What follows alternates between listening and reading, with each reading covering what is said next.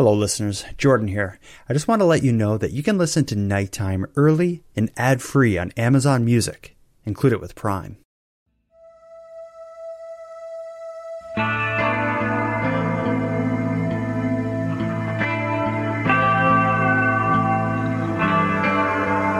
You are tuned to the Nighttime Podcast, focused on the fringe of Canada.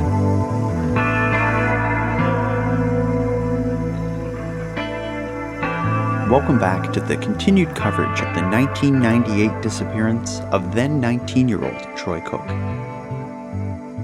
In the prior episode, Where is Troy Cook?, Troy's father Tom shared the details of his son's life leading up to his disappearance and discussed his now 20-year search for answers in the case. During that episode, I made a point to focus only on the facts of the case rather than digging deeply into the various theories that have attached themselves to the story over the last 20 years. In tonight's episode, the second part of Where is Troy Cook?, the focus will zoom out and now feature a general discussion surrounding the case, including the speculation that now covers it like a moss. I didn't feel it appropriate to have this type of conversation with Tom or anyone else closely connected with the case, so I invited a fellow crime writer to join me on the show and examine the many moving parts along with me.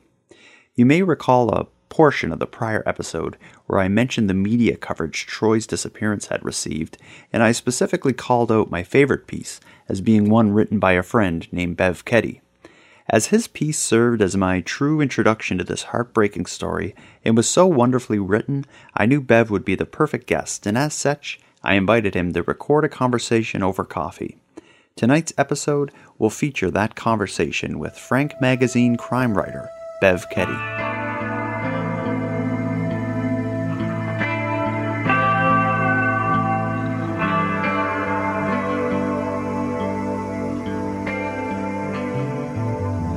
Before we jump into the conversation, I'll tell you a little bit about Bev Keddy. You'll hear him explain this a bit more in our talk, but just to put this in context, Bev is a writer for what I would say is easily Nova Scotia's most controversial publication, Frank Magazine. If you aren't familiar with Frank, it's basically a tabloid-style newspaper that has existed in Nova Scotia for as long as I can remember. Frank covers a lot of the more salacious events that the mainstream press wouldn't touch with a 10-foot pole. So things like prominent community members sleeping around, or politicians who get caught doing something embarrassing, or covering current events where they simply shine the stark light of their version of truth on the popular story of the day. Now, given Frank's no-mercy reporting style and willingness to push the boundaries, they're often accused of slander and rumor-mongering, and not surprisingly, their editor, Andrew Douglas, has had to defend himself and the publication in court proceedings on multiple occasions. So to say Frank has a reputation is probably an understatement. There are a lot of people who absolutely hate it. Me, on the other hand, I enjoy reading it. And I imagine I always will, at least until the day I get caught stealing from a church or sleeping with a politician. So now to get to Bev Keddy. When one flips through Frank's pages, there's often a piece of crime writing that may seem a little out of place, and that's Bev's work. You'll hear him describe his articles in the upcoming discussion, but I'll sum it up by saying Bev Keddy uses his column in Frank Magazine to provide a voice for Nova Scotia's missing and murdered. After reading Bev's past article about Troy's case, the story has been in my mind constantly, and as such I felt it suitable to cover the story on Nighttime. When I decided to do a part 2 to the story, including Bev Keddy was the obvious choice. So without any further ado, I'll now get to my discussion with Bev Keddy. But as a word of warning, you may hear the odd kid screaming in the background or various other noises that come with life. Rather than hiding away with Bev in a noise-controlled studio space, I instead decided to do this at my kitchen table. In my mind, the loss of sound quality is well worth the unexplainable effect a kitchen table and some coffee can have on a conversation.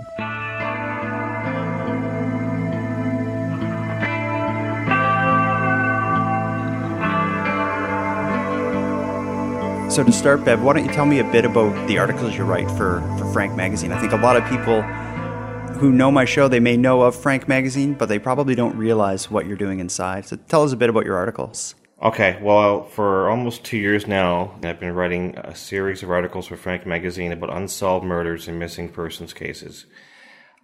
almost my entire life, I've had a keen interest in that subject. I have noticed for most of my life that there have not been a whole lot of articles about local ones. And I always thought if I ever had an opportunity to do this on my own, I would do everything I could to speak to family members or friends or just people who knew the people who had gone missing or who had been murdered. And I managed to pitch that idea to Andrew Douglas, who was the editor of Frank. I was already doing a column for them about radio news, like people who had been hired and fired from local radio stations and gossip and that sort of thing. So I pitched this idea to Andrew in May of 2016 about writing about missing persons and unsolved murders. And for whatever reason, he said, yeah, go ahead and do it. So almost 2 years later, I'm still at it. And now your focus primarily is on like the unsolved or lesser known cases. Right. So, and as you said, a lot of the work done on those cases is people just kind of combing maybe a couple articles or a police report. Tell me about the research you do, because your articles are so thorough and you always find new information on them, or at least more complete information. Well, I start online and I see what I can find there. And then I go to the Nova Scotia archives. I am there as much as I can be. I'm combing through old newspapers. And I know it sounds a little odd, but I'm happy to find the obituaries of the people who have been murdered, because I get family members' names from that and maybe contact them. And if they're willing to talk to me, they can go on the record and I can get some exclusive information. So it's a bit of detective work. It's sort of dogged determination. I have literally a binder that has all the cases I'm working on at any one time. And there must be 25 or 30 of them in that binder at any one time. So whenever an article is published, I grab those notes and I offload them to a binder of cases that I've already written about. Very cool. Now, Troy's story is fairly well known around the province. I had heard kind of like the most basic version of it. It wasn't until I read your article that I really saw, all the moving parts of it. How did you find out so much about Troy's story, and what kind of compelled you to take this on as one of the unsolved cases you cover? Well, I've been knowing about Troy's case since 1998. And it was just an interesting story for me, and I found it compelling, as I do all of these cases. So I decided to go online to Facebook, and there are a lot of Facebook pages about missing persons and unsolved murders. And I found the one for Troy Cook. I left a message on there saying I'm willing to write an article about Troy's case for Frank Magazine. Please contact me. I'm looking for Tom Cook's phone number. And someone messaged me.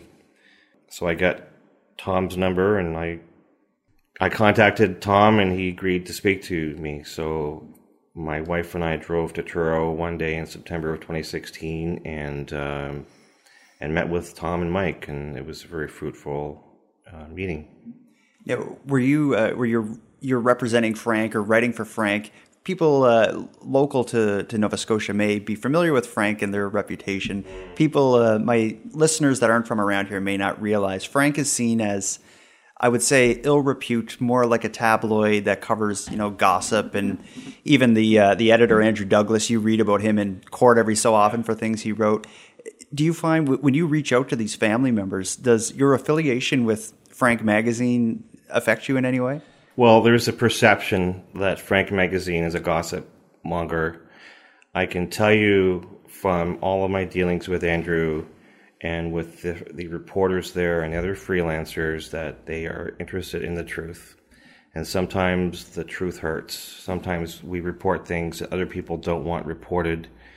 When you reach out to families, are they often like, "Whoa, you're with Frank? I want nothing to do with this"? That has happened. Yes, I know you're quite happy either to write people directly or to pick up the phone and call them.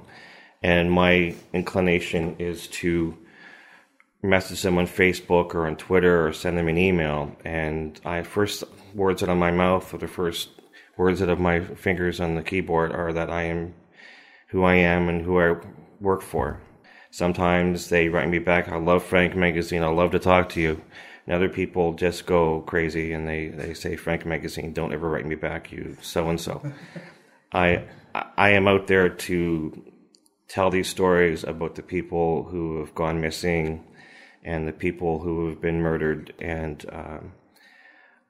that is my focus, and I am focused on the truth and getting the story out there, and I have the full support of my editor, Andrew Douglas, in this. So I'm aware of that perception.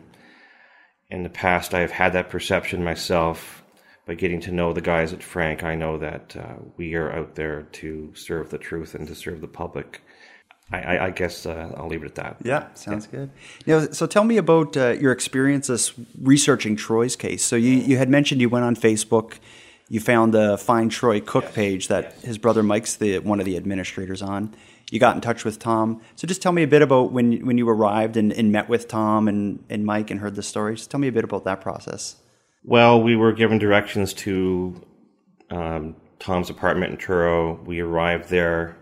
Tom and Mike were very friendly with us, and Tom was extremely forthright about what happened with Troy, what he was like growing up. And I found Tom and Mike to be very generous with their time. They posed for photographs. As painful as it must have been for Tom, we drove out to the area where Troy was living at the time of his disappearance, and I shot video. As Tom walked down the street, he showed me, this is where I dropped off Troy. Let's go around the block. This is the entrance to the apartment building where Troy was living. And I shot video of all of that. That was helpful to my research. Once again, my hat is off to Tom. He has told those stories 1,000 times.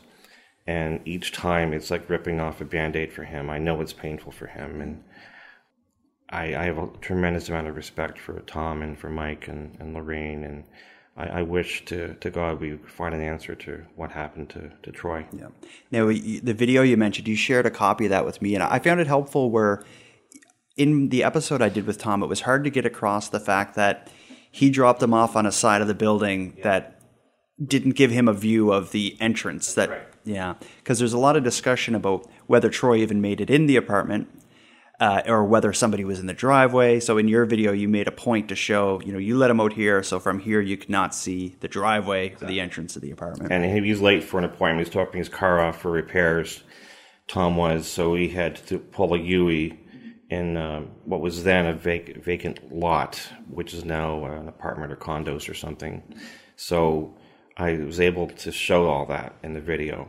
And once again, that was just research for me. But I think that Troy made it into that apartment because his wallet was left behind. I mean, I know where my wallet is at this moment. It's hanging in your closet. And I will check my coat when I leave here. I trust you and your wife and your children and everything. But a guy just knows where his wallet is at all times. For me, it's almost an instinct. When I stand up, I tap my pockets to make sure like my phone's there, wallet's there, exactly. Got my keys, let's go. Yeah. So I find it impossible to believe that Troy would have just left his wallet hanging around, because the night before he had been to the family for dinner and to watch a movie.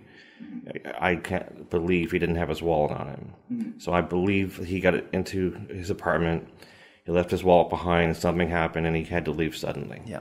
And even if he did leave his wallet behind, let's say the night before he left his wallet on the table and goes with his dad, he comes home the next day, he makes it in. If he's going to leave again, like because eventually he calls his employer from Tim Hortons. Half an hour later. Yeah, half hour later, which is odd to begin with. But if he's on the way somewhere, he would have taken his wallet then. Yes. He wouldn't just leave. You wouldn't leave your wallet for 2 days as you're going with your parents, going to wherever he went on the way to that passed by the Tim Hortons in Bible Hill.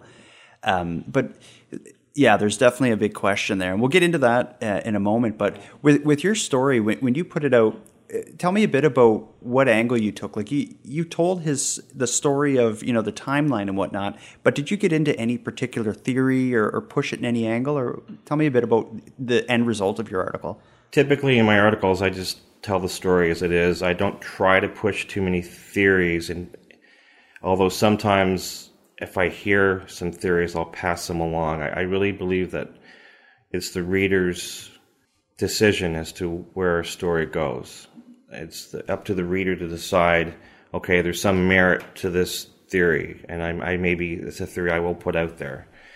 But I'm aware of libel laws and everything else, and I'm not going to say who did it if I know. I don't think it's my place. I just want to get the stories out there. In my article, I mentioned the roommate that Troy had at the time, a fellow named James Taylor. The police spoke to him. He had to go through polygraph. I think he passed the polygraph. I'm not really certain about that. And he wanted to claim Troy's guitars. And that didn't sit well with me. It doesn't mean that he was responsible for what happened to Troy, but it is true that later on he had to seek problems with, he had gambling problems. So I suspect he wanted to take those guitars and pawn them for some cash. But that's probably why he said that to Tom, but I don't actually know that. Yeah. I think no matter what the roommate's involvement is or isn't, the fact that he would ask the father of a missing person for the guitars 2 weeks later, I think that kind of speaks to the type of people Troy may have been around. I couldn't imagine putting myself in a position where I would say to my missing roommate's father, I'm going to keep these 2 guitars. Yeah, well, Troy wanted me to have these guitars. Well, they lived together for 3 weeks. It doesn't even make sense to say that. But I think that James may have been so hard up for cash and wanted money so badly that he felt compelled to say that. I don't really know. But once again, I don't think James was responsible for that, for what happened to Troy. I have seen no evidence of that whatsoever. But I don't think I would want to have him as a roommate either. And I'm also considering the fact that he was much older than Troy. I think he was 10 years or so. Yeah, so it was about a 30-year-old living with about a 19-year-old. Yeah. And just if you think of that dynamic, the younger guy going missing, and the older guy, he'd want me to have the guitars. It just, to me, not that I suspect him, it doesn't sit well. No. And it kind of makes me question Troy's living arrangements and everything at the time. Because, again, just to go through the timeline, so it was about 3 weeks before he disappeared. Yeah. Troy moved in with... This was a friend from his job at the Atlantic Superstore grocery store. So 3 weeks prior to his disappearance, they move in together. Again, 3 weeks after that, Troy spends the night at his father's house, does laundry, and has a nice meal. The next morning, Tom drops his son Troy off back at the apartment at about 10 a.m. Troy is never seen again. The only other trace of him is about 30 minutes later, that phone call that we referenced earlier where... likely Troy or someone pretending to be Troy and pulling it off phoned the Atlantic Superstore at about 10:30 from a payphone outside of Tim Hortons in Bible Hill. So Tom described that in my episode as about a 20-minute walk away. Yes. Basically, that phone call was just reporting that Troy's not feeling well and won't be at work that night. And really, that's the last trace of him. Yeah. Now, this was his boss at the Superstore was named Sharon Tucker. She reported that Troy did not sound well, that he may have had a cold or something. Now, I don't know about you, you have a pretty strong work ethic, but if you were to call in sick at work, you wouldn't sound chipper to your boss, right? You would, I wouldn't say you would put on a show, but you wouldn't hide the fact that you were sick either. Yeah. But from what I've heard, Troy was not ill when he was dropped off by his father. Then 30 minutes later, he's calling from the Bible Hill Tim Hortons saying, I'm sick, I'm not coming to work today. Mm-hmm. And Tom was speculating that whoever took him away had promised him something pretty spectacular. Whatever that means, that was the phrase that Tom used with me. But so it may have been that he was taken away under false pretenses and said, no, let's just cover our tracks. Why don't you call in sick? But that could have been what happened, but why did he leave his damn wallet behind? Yeah, and as it turned out, there was a surveillance camera outside of that Tim Hortons that wasn't working at the time, and that would likely have solved the whole thing, which is a real shame. Now, there was a report that about, I think, 2 days after that phone call, people, there was somebody who thought they saw Troy at a nightclub, but Tom discounted that, saying that they're probably just confused about the dates. I don't think it's likely that he was seen again. And as far as where he was going, it could have been somebody promised him something so good that he couldn't resist it, or maybe someone took him by force, but I guess there's no way to ever figure that out. That phone call is just going to be left as, until Troy's found, left as a huge mystery. Yeah, now Sharon Tucker says it was him, but he sounded sick. And I think Tom believes that it was Troy who called, but we don't know. Like you said, we just don't know. Yeah, and Tom had mentioned when I spoke to him, if Troy had a reason to call in or whatnot, he would have had no problem, on the drive home, be like, Dad, stop, I'm going to make a phone call. Or he could have called from his father's house. So it's just, I think whatever happened to Troy, that phone call has something to do with it. There's a very small window because it's probably a 15-minute drive from that apartment building to Bible Hill. So there's a 15-minute window during which Troy left, leaving his wallet behind, and they drove to the Bible Hill, and they said, well, let's call work from there. Because the Superstore is a pretty easy walk from the apartment building. Also, I just think as a 19-year-old who's into like the nightclubs and bars and all this, I even thought it'd just be weird to choose a Wednesday night as the night you call in sick. Like I in my past have lived a life where I would call in sick sometimes. I heard about you. But for me, that'd be a Friday, a Saturday night, not a Wednesday night. Wednesday night would be the night that I'd want to be at work earning some money. Just the whole thing just doesn't sit well, and I think we could use our imaginations as to what was going on that day, but I think something unusual was happening. And Troy was the kind of guy who had bills like anybody else and wanted to make money like anybody else, and it doesn't make any sense to me. Yeah. So now we can take kind of all these facts and kind of apply them to a billion theories, and I'm sure in your research you've come across some theories, and even since releasing my episode, I've had probably 10 different theories presented to me, and to be honest, all of which were presented in a way that this is fact. Everybody in Truro knows what happened. Here's what happened. Don't bother looking into it. This is what happened. And I have, again, 10 different versions of that all kind of contradict with each other. Did you have a similar experience in your research, like different kind of confident theories being presented? With the Troy story, yeah, you hear rumors. People say, well, this is what happened, and Hell's Angels, and one theory that Tom keeps indicating is that when Troy hung around in those bars, he was a good-looking guy, and he had no trouble with the ladies, and he wasn't a shy fellow. So maybe he was flirting with the wrong girl. Maybe this girl had a boyfriend who was connected, and something happened as a result of that flirtation. I find it hard to believe that if I'm flirting with the wrong girl, that the boyfriend would literally kill me. I find that hard to believe. Maybe say, stay the hell away from my girl. But I don't think it would ever go beyond that. And even if it did, I find it odd that 20 years later, the truth hadn't come out. Exactly. Because it would be, if that did happen, you would think it'd be a situation where it happened like outside the bar and other people saw it or something like that. And, a few people would be involved. I can't see Troy hitting on the wrong girl and then the guy kind of finding this secret way to track Troy down and do something where nobody knows. And I don't see this as something where, 5 other 20-year-olds from back then know and the story hasn't come out. Because again, over 20 years, relationships change. Something that may have been a guarded secret 15, 20 years ago is now, someone may be comfortable cashing in. There's a $150,000 reward. It's a lot of money. Yeah. So I paid most of my debts with that. Yes. Yeah. Geez. But that said, though, I talked to Tom about that reward, and to earn the reward, if you come forward with information, this is through Nova Scotia's Major Unsolved Crimes program, you need to testify.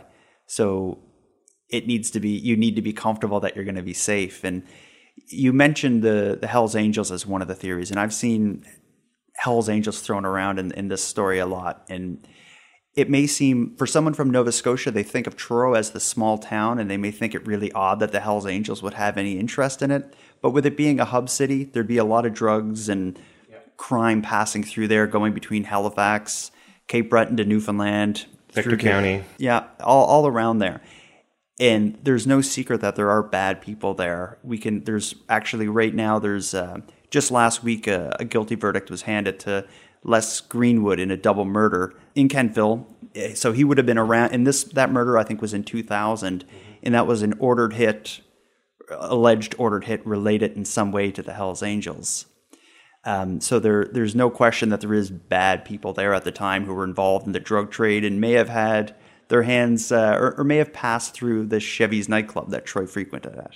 Yes, and I think I alluded earlier to the fact that Troy liked to date the ladies, and the ladies liked him. He was dating a girl whose uncle was affiliated with one of the motorcycle clubs, but that in and of itself shouldn't mean anything. I mean, it may mean that he met this uncle at a family barbecue or something, but I mean, unless you mess with them, they're not going to mess with you, and I can't believe that Troy would ever have messed with it. Like if it's organized crime, why would they expose themselves by killing a 19-year-old nobody to them? Like there'd be more bigger fish for them to fry and take the risk on, but it does show that Troy at least had an arm's length reach to powerful criminal type people. Well, I think most of us are 2 or 3 degrees of separation away from that anyway. Mm-hmm. I probably know someone who knows a person who's in one of those clubs. Yeah. And this is a small province, less than 1 million people. It's hard not to know someone who knows someone who knows someone. But his connection was a bit closer. I think the story is that he was dating was it a daughter of... And do you know if this person, and we won't say his name, but do you know he's a member of the Hells Angels? My understanding is that he was dating a girl who shall remain nameless, whose father or maybe uncle was in one of the motorcycle clubs. And my understanding is this father or uncle is a member of a family that are all kind of loosely connected with it. And they've been, I know one of them died recently in jail, but he's been implicated in at least 2 other double murders where he ordered a hit on, again, 2 double murders that were, and the hits were ordered, or the people who carried out the hits were doing so to get out of a drug debt to him. So these aren't just your regular bad dudes. These are really bad dudes. Exactly. And there was no evidence whatsoever that Troy was involved with these folks other than through him dating a girl who blah, blah, blah, right? So that in and of itself doesn't mean anything. And Troy smoked a little weed, according to his father. But it never went beyond that. So he would not have had drug debts that we're aware of, and he wouldn't have had, there was no evidence among his things that he had any kind of issue with money or did a lot of drugs or anything like that. There's just nothing there whatsoever that anyone's ever been able to find. One of the theories that I've heard is the idea that Troy had committed suicide. Again, I asked Tom about that, and he said no way, that it would be completely against Troy's character and Troy's personality. And even Troy's friends in some of the old news articles were quoted as saying, happy guy, jovial guy. I think there's no question that whatever happened to Troy, it was against his will. Yeah, I think so. And something about that, though, is that just because someone appears to be jovial and upbeat and positive, things may be roiling underneath, and people just have that exterior. Mm-hmm. So it's possible he wasn't, but I doubt it.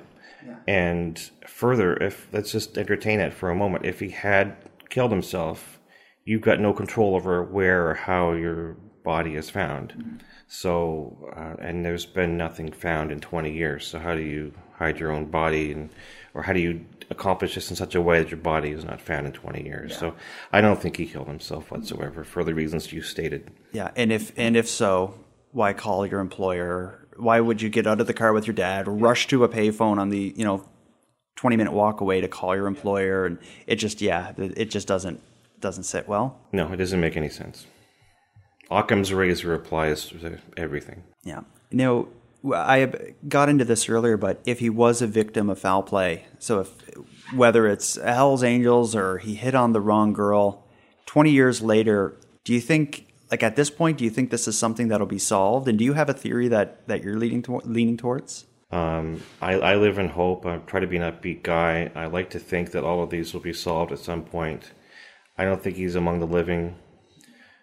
It could be as simple as someone down the road is building a new apartment building and they have to clear land and maybe they'll find something. It could be something along those lines. But it won't be, it'll be purely by accident that he's located. As for theories, it's which way is the wind blowing. There were some mysterious aspects to it, a lot of mysterious aspects to it, but none of them really points to a solution. Yeah, there's just not enough to put you in any one direction. It's really just everything was going well. He disappeared and made a phone call. Yeah, that's all we know. Those are the facts, and everything else is ethereal. Everything else is not even theory is too strong a word. It's a hypothesis and conjecture and rumor and speculation. And to muddy the water further, something Tom had told me is in Truro, Troy's case has almost taken on this mythical thing where people will use it almost as a threat, like we'll do to you what we did to Troy Cook. Different, bad people around town will say things like that, and word spreads. So as time passes, it's going to be harder and harder to wade through all that muck if you're going to try to find out what's going on. You're being polite and calling it muck, but I would use a stronger word. But those people who say that are unbelievably cruel to Tom and to Mike and to Lorraine. And you're right, they are muddying the waters and they're jerks and they should stop saying those things. But I do like to think eventually that all of these stories will be told and all of these stories will be resolved. But one of the reasons you do this podcast and why I do the articles is to keep those stories out there for people to keep talking about and keep the discussion. And I think it's also important, like you said, reaching out to members of the family to get kind of to just wash away all the rumor and just have here's the facts and the story. And that's what I tried to do with Tom. Is I intentionally didn't get into theories or speculations in that episode. I just have Tom tell the story of what he knows and what happened, and let people make their own decisions or develop their own thoughts on it if they choose to. Now, where this case is, it's well known in Nova Scotia, despite the fact that there's very little evidence or details of the disappearance. Why do you think so many people connect with Troy's story, and what do you think has kept this story alive for 20 years now? Well, the case with Troy is that this was a nice guy. He had no troubles with the law. Just a polite, well-mannered guy who was making his way through life, and all of a sudden he was gone. And there's a lot of humanity to those types of stories because we're grown up to believe that if we do right by others, if we treat others well, if we work hard and we persevere, that we're not really guaranteed a good life, but there's a much better chance that we'll have one. And then we have things like this with Troy, who did all of those things, and he still disappeared. So those sorts of things are cautionary tales for all of us, and fly in the face of the things that we believe in and hold dear. So I think it's a main reason why the story has resonated with people for the last 20 years, and I think it will continue to resonate for 20 more, unless we find out what happened. Yeah. And Tom has done an amazing job of keeping it going. Like I've read countless articles, watched countless news clips, and it's always, Tom is pushing the story and keeping it in the light, so to speak. Yes, yeah, and I was concerned that when I contacted him, that he would not want to speak to me because he's spoken to so many people over the years, but he was enthusiastic about it. And in fact, when the issue of Frank magazine came out, he wanted to buy as many back issues as possible so he could distribute the issue to others, and he was so grateful to me on a personal level that he gave me a gift card to a restaurant. So it was totally unnecessary, and I didn't want to accept it, but I didn't want to insult him either. So my wife and I had a nice meal, and we raised a glass to Tom and to Mike and Lorraine and to Troy. Yeah, I had a similar experience when I got his contact info from you, actually. Yeah. I had emailed him. He emailed me back the next day basically saying, like, can we meet this weekend? He wanted to drive up from Truro and take me out for coffee, and not to record or anything. He's just like, I just want to tell you this story and tell you about my son. But yeah, just completely enthusiastic to tell the story. And like, how does that compare with other stories you've covered? Because you contact so many families of missing or murdered people.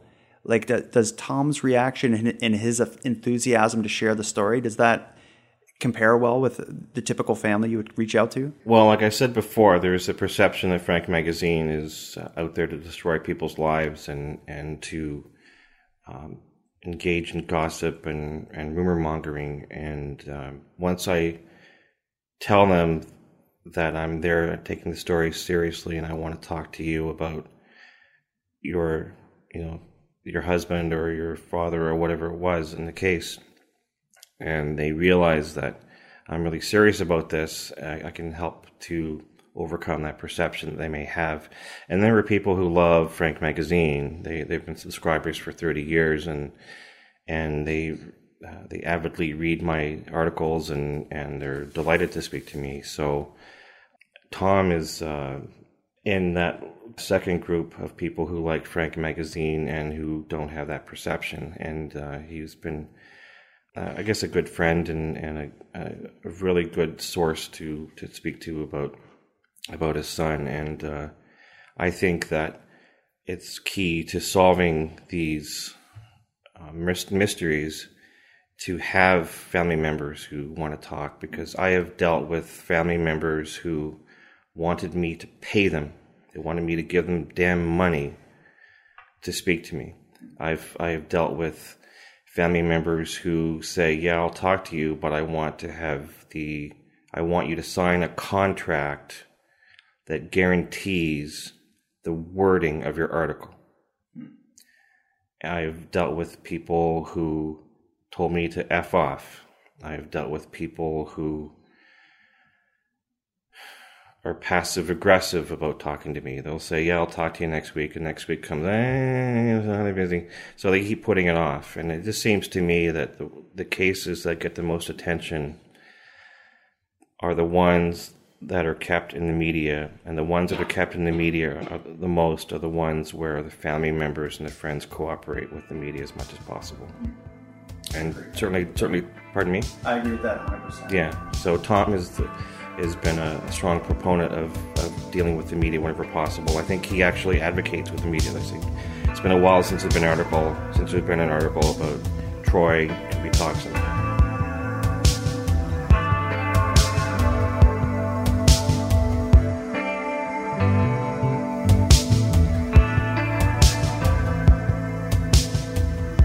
I want to thank Bev Ketty for offering up so much time and his support in the creation of these episodes covering Troy's disappearance. As far as both crime writing and hairdos go, Bev, you are truly one of Nova Scotia's best-kept secrets.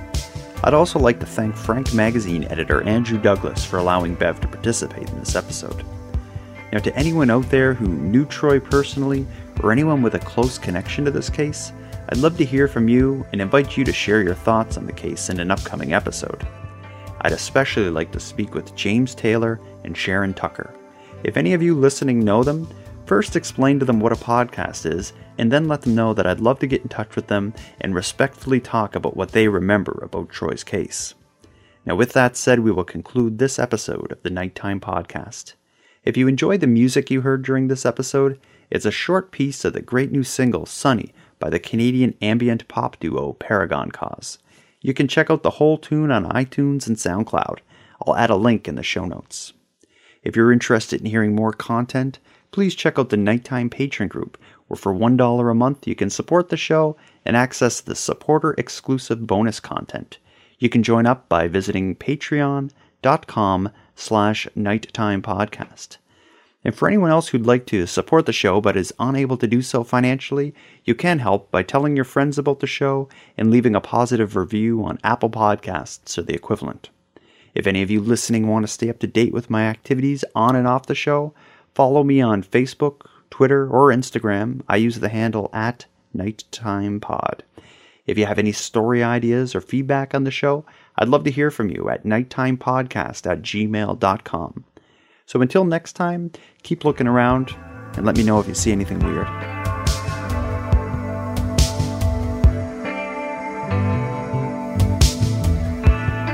The Nighttime Podcast is written, hosted, and produced by Jordan Bonaparte. Copyright Jordan Bonaparte.